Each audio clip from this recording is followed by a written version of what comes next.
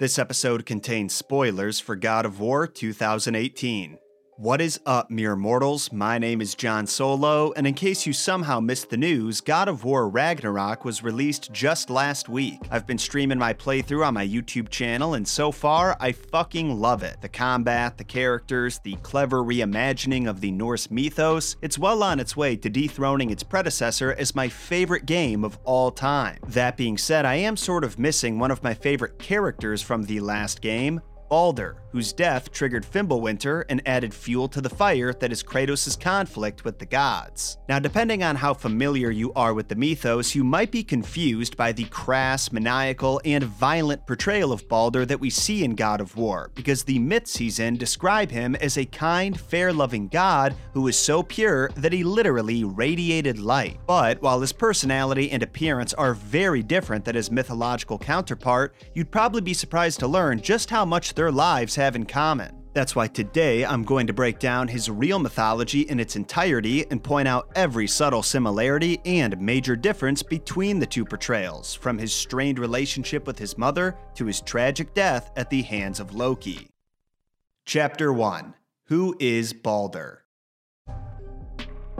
So if we were talking Greek gods right now, I'd be starting this off with a breakdown of what Baldur was the god of, what his sacred symbols were, how people worshipped him, all those basic details. But the Norse gods functioned in a very different way than the Greek gods did, or any other gods for that matter. Instead of presiding over a single domain and having a personality that reflected that, each of the gods was a complicated, multifaceted being who may have been associated with particular qualities, but didn't necessarily have sole dominion over them. They acted just like people, each with their own unique interests, strengths, and weaknesses. Only because of their elevated status, many of their personality traits were magnified. Basically, take the best things about you and the worst things about you, now crank them both up to 10. That's how you'd be as a Norse god. And what's fascinating is that while they certainly appreciated sacrifices and celebrations being conducted in their honor, they didn't necessarily require their followers to worship them in that particular way. If you wanted to declare Odin your patron god and join a cult dedicated to praising him, you could, but all you really had to do was live your life with a recognition and appreciation for the roles they played in shaping the world and the events that happen on it. Anyway, when it comes to Baldur, according to our primary resources for Norse mythology, the Prose Edda by Snorri Sturluson and the Poetic Edda, he was a pretty special guy. If you've seen my episode about the Norse creation story, then you might remember the way the Prose Edda breaks down the Norse mythos is through a dialogue between Gangleri, who is King Gylfi in disguise, and Odin, who disguised himself as three kings named High, Just as High, and Third. Gangleri asks them about the creation of the world, about the Aesir gods, all that stuff, and it's from them that we learn about Baldur. They describe him as the second son of Odin by Frigg. They say he's the best of the Aesir and all things praise him. He was so beautiful and fair that he literally glowed, and he was so wise that when he made a judgment, no one disagreed with it. We also know that his wife is the goddess Nanna. Although she only appears in the myth about his death, like her husband, she's associated with love, joy, and peace. Together, they had a son named Forseti. He took after his role model parents and is considered the god of justice and reconciliation. Now, while there aren't any records about how Baldur's most dedicated followers worshipped him, there is a 1300s book called Frithiof Saga, which takes place in the 8th century and mentions both a cult and temple that were established in his honor. We do have to take this with a massive grain of salt though, because Viking sagas like this one had roots in reality, but they were heavily embellished by the time they were written down. So the specific cult and temple that were mentioned may have never really existed, but the fact that they were mentioned at all indicates that others may have. Now those are the basics of Baldur, who is nothing but good and pure, but I hope you're not getting too attached to the guy because we're about to spend a lot of time talking about his death.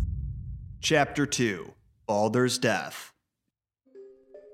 Like I said in the intro, the story that Baldur is known for the most is his death. In fact, it's brought up pretty much every time he's mentioned in the old texts. But if you want the entire story of how he's killed, why he's killed, and what happens after, you're gonna have to piece together from multiple poems in the Poetic Edda and an excerpt from the end of the Gylfaginning. The good news is, I already went ahead and did all that, so I'm gonna spend this section jumping back and forth between the Eddas so you can hear it in chronological order. Don't worry though, I'm gonna clearly label each section to avoid confusion, and so those curious can look it up themselves. Chapter 2, Part 1. Baldur's Dreams. So the poem that starts this whole thing off is Baldur's Dramar, or Baldur's Dreams, and it picks up when the Aesir get together to discuss, you guessed it, Baldur's recurring dreams. In these dreams, or should I say nightmares, he would see himself dead and the end of the world commencing soon after, and because in Norse culture dreams were prophetic, this was concerning to the other Aesir. The Allfather himself needed answers, so he rode his 8-legged steed Sleipnir into the deepest parts of hell, where he resurrected a wise Jotun woman who could help him. After lying about his identity, he asks the woman who is going to kill Baldur, and she answers his blind brother Hod, whose name is actually pronounced Hother if you're not butchering it like the American pig that I am. Next, he asks who will avenge his death, and she answers that Odin will impregnate a princess named Rind with a son named Vali, and he'll kill Hod only a day after he's born. Before Odin can gain any more information though, the wise woman realizes who he is, and because Jotuns generally weren't fans of Odin, she refuses to help him anymore and returns to the land of the dead. Chapter 2, Part 2. The Gylfaginning. So it's at this point that we go back to the Prose Edda, where we're treated to the vast majority of the rest of the story. It actually picks up at the same exact moment as the Baldur's Dream poem, only instead of following what Odin does after the meeting, we follow Frigg. The goddess was horrified at the thought of losing her perfect son, so she went around the cosmos extracting promises from everything you can imagine that they will never hurt Baldur. Fire, water, iron, all kinds of metal, stones, the earth, trees, disease, beasts, birds, and all manners of creeping things agreed to her terms, but there was a plant that she overlooked. Now, after returning from her journey, she told the Aesir that Baldur was officially safe from all harm, so they took it upon themselves to test this claim. They proceeded to throw stones, swing swords, shoot arrows, just about anything you can imagine to hurt Baldur, but their attacks would always miss or bounce right off. And you're gonna love this, the gods actually had so much fun throwing things at Baldur that it became a regular pastime for them. Everyone would partake in the fun except for two people, Loki and Hod. Now, Loki is basically the equivalent of the emo cousin at the family reunion who takes anyone enjoying themselves as a personal insult, so he was going to find a way to ruin the gods' good time. Disguising himself as an old woman, he struck up a conversation with Frigg and learned that the only thing she didn't get an oath from was a little shrub called mistletoe, and to this day, experts still don't know why. In the story, she claims it was too young to extract an oath from, but this is a religious text, so you'd think there would be some significance or symbolism to it. Anyway, immediately after this, Loki travels west of Valhalla, where the mistletoe grows, plucks some, and molds it into either a dart or a spear. Then he returns to where the Aesir are gathered and approaches the blind Hod, who's bummed out that he can't partake in the activities because of his condition. Loki tells him not to worry, says he has just the thing, then hands him the dart and tees him up. Immediately after Hod threw the dart, he knew something was wrong though, because the Aesir, who loved Baldur unconditionally, all went completely silent at the exact same time. Then Hod learned what happened. The dart he threw pierced Baldur's heart and killed him instantly, leaving everyone in a state of shock. They were heartbroken and furious, but couldn't take their revenge on him while gathered in holy peace, so it had to wait for another time. Meanwhile, Frigg offered her love, favor, and fortune to anyone who would go to Helheim and ask its ruler, the goddess Hel, to let Baldur come back to the land of the living. This is when Hermod the Nimble is introduced. Depending on the translation, I've seen him called both Odin's boy and Odin's swain, which means lover. He volunteers to go to Hel, knowing full well there's a chance he may never come back, and ride Sleipnir into the abyss. Now, while he's off doing that, the Aesir hold a funeral for Baldur that's attended by just about everyone from Valkyries to frost giants, and it's a pretty depressing affair. For one, when they brought out his corpse, his wife Nanna either immediately died of sadness or threw herself on the funeral pyre. Then, when they put his corpse on his ship called something I can't pronounce, they realized Baldur was the only one who could launch it. They had to recruit a giant woman to give it a decent push-off, only she had to do it so violently that the whole thing burst into flames. Also, Thor, who was taking the loss of his brother particularly hard, wanted to crush the giant woman's skull, but the gods convinced him not to, so instead, he punted a dwarf onto the burning boat. Listen, I know Thor's the protector of Midgard and we owe him a lot, but I think we can all agree that was a dick move. What the f? Weird. Anyway, another important detail that I'd probably get roasted for not mentioning is that Odin whispered something into Baldur's ear before his body was put on the pyre, and to this day, only the two of them know what that was. This interaction gets referenced every so often in other poems and myths, and once Odin even used it to stump his opponent during a wisdom contest, which was definitely not fair. Moving on, Hermod rode through the icy blackness of Helheim for 9 days and 9 nights before reaching the Hall of the Dead. He finds Baldur there, sitting in the seat of honor, they hang out for a while, then he asks the goddess Hel if Baldur can come back to the Aesir. Now usually Hel doesn't like to cut deals, but Baldur was a special guy, so when she found out how sad everyone supposedly was about his death, she told Hermod that if he could get everyone to cry for him, she'd let him go, but if not, he'd be stuck there forever. This was no easy task, but the Aesir were up for the challenge. They immediately split up and traveled across the cosmos to get the word of everything that it cried for Baldur. Men, beasts, the earth, stones, trees, and all metals. They were this close to getting it done, but a giant woman named Thok, who many think was Loki in disguise, refused to cry, so they were shit out of luck. Baldur was dead, and they wouldn't ever see him again. Chapter 2, Part 3. Loki's Wrangling.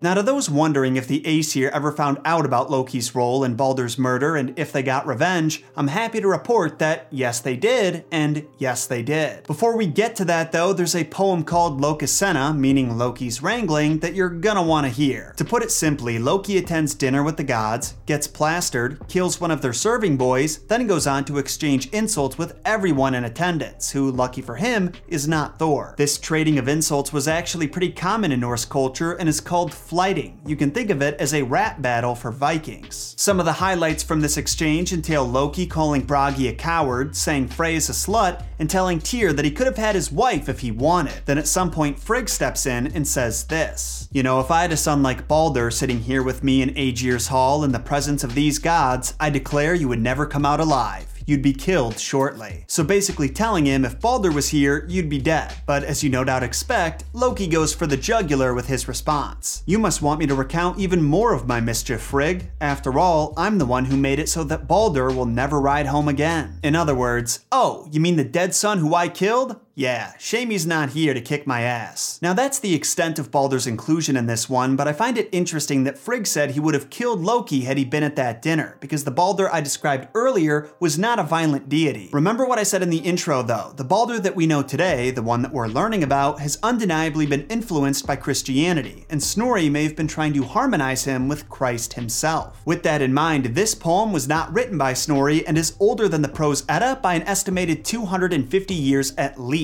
Which means that in this context, Frigg was probably referring to the traditional Baldur who was a fierce warrior. In fact, his name can actually be translated to mean brave or defiant lord, which is more fitting for the violent version. In sidebar, I fucking love how beautifully they blended these variants together in God of War. You get to see this psychotic warrior god who's closer to what you'd expect the Vikings to worship, but you're also exposed to his mother's perspective, who sees him as her beautiful, perfect baby, like how Snorri describes him. In the way they took Frigg's gift of him not being able to feel pain and turned it into a curse where he couldn't feel anything, and how that drove him to insanity, just amazing. I'd hope that you, of everyone I faced, would finally make me feel something, but you can't. Don't worry, that's not the end of Baldur. Chapter 2, Part 4. The Gylfaginning. Again. Back to the Gylfaginning, Loki realized that by killing Baldur and insulting every one of the Aesir gods, he was due some bad karma. So he tried to hide from his fate and built a little cabin in the Midgard mountains that had doors on all four sides so he could see his enemies coming from all directions and escape. This wasn't enough to protect him though. He was eventually caught by Thor, then he and the rest of the Aesir took Loki and his family deep into a cave where they would all be punished. They transformed his son Vali into a wolf and made him tear apart his brother Narfi. Then they used Narfi's intestines to bind Loki to 3 big rocks. Then the Jotun goddess Skadi hung a serpent just above him so its venom would drip onto his face. Loki's wife Sigyn was forced to stand by him and hold a bowl to catch the venom. It would give Loki some peace, but every time she had to dump it out, more venom would spill on him. And it was in these binds Loki was cursed to stay until Ragnarok. What, did you think the Greek gods had a monopoly on psychotic torture methods? Chapter 2, Part 5. The Witch's Prophecy.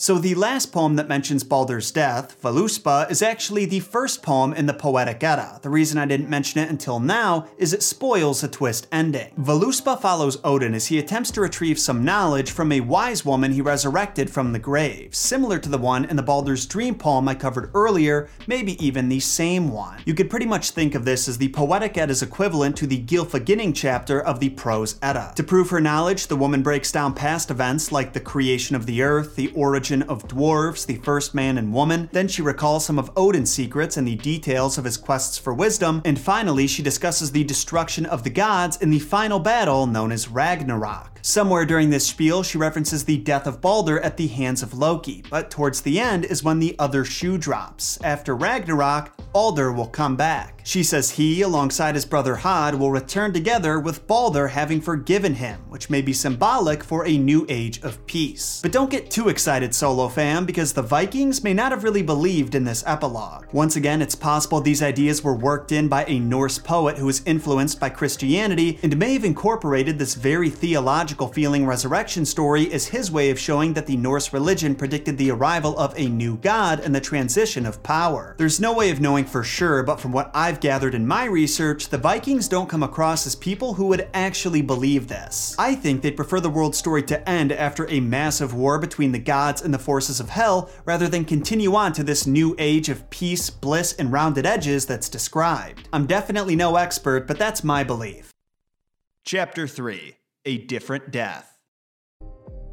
So at this point, there may be a few of you wondering when I'm going to talk about the warrior Baldur that's supposedly closer to how the Vikings saw him, and I'm happy to say that time has finally come. The following story, written by Saxo Grammaticus over 100 years before the Prose Edda, tells a slightly more rationalized tale of Baldur's death. In this telling, he's a great warrior named Balderus who's fallen in love with Nanna, a princess who, to put it simply, isn't interested. Instead, she marries her foster brother Hothrus, the equivalent of Hod or Hothur, which leads Balderus, Odin, and Thor to go to war against his armies. And you might be surprised to hear this, but the gods actually lose their first few battles. Eventually, Balderus starts stacking W's, but the whole ordeal takes such a toll on him that he gets progressively weaker as time goes on. One night, Hothrus runs into Balderus, and it's just the two of them on the country road, so they decide to settle the matter like gentlemen and 1v1 each other on Rust. It turns out Hothrus was a skilled fighter though, and to Balderus' surprise, he had come into possession of the one weapon that could hurt him, a sword named Mistletoe. Between his superior skills in weaponry and Balderus' weakened state, Hothrus made short work of the demigod, who succumbs to his wounds 3 days later. But don't worry, boys and girls, just like in the Prose Edda, Odin gets his revenge. After deceiving a princess named Rind into having sex with him, she gives birth to a son named Bo, the rationalized equivalent of Vali. He wages war against Hothrus and wins, but unlike Vali, is killed in the process. So what does all this have to do with everything we've been talking about today? I'll be honest,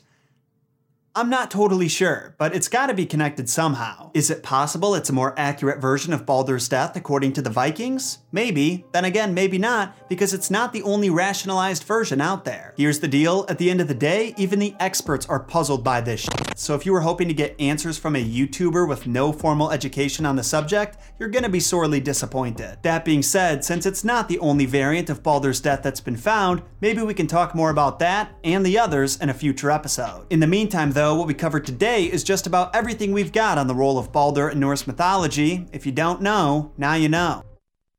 Thank you all for tuning in to the Messed Up Origins podcast. We're posting episodes every Monday, Wednesday, and Friday. So don't forget to sacrifice the 5-star and follow buttons to the algorithm gods to make sure they bless your feed with more mythological and folklore content. If you have any thoughts on this episode you'd like to share, like if you really enjoyed it or are dying to correct my pronunciation of something, hit me up under the Messed Up Origins handles on Twitter and Instagram. And to those who are craving more Messed Up Origins, feel free to check out other episodes of the podcast or look up my YouTube channel called John Solo to experience the original episodes complete with visual aids and custom-made artwork. Until next time, Solo fam, my name is John Solo, and don't forget, John shot first.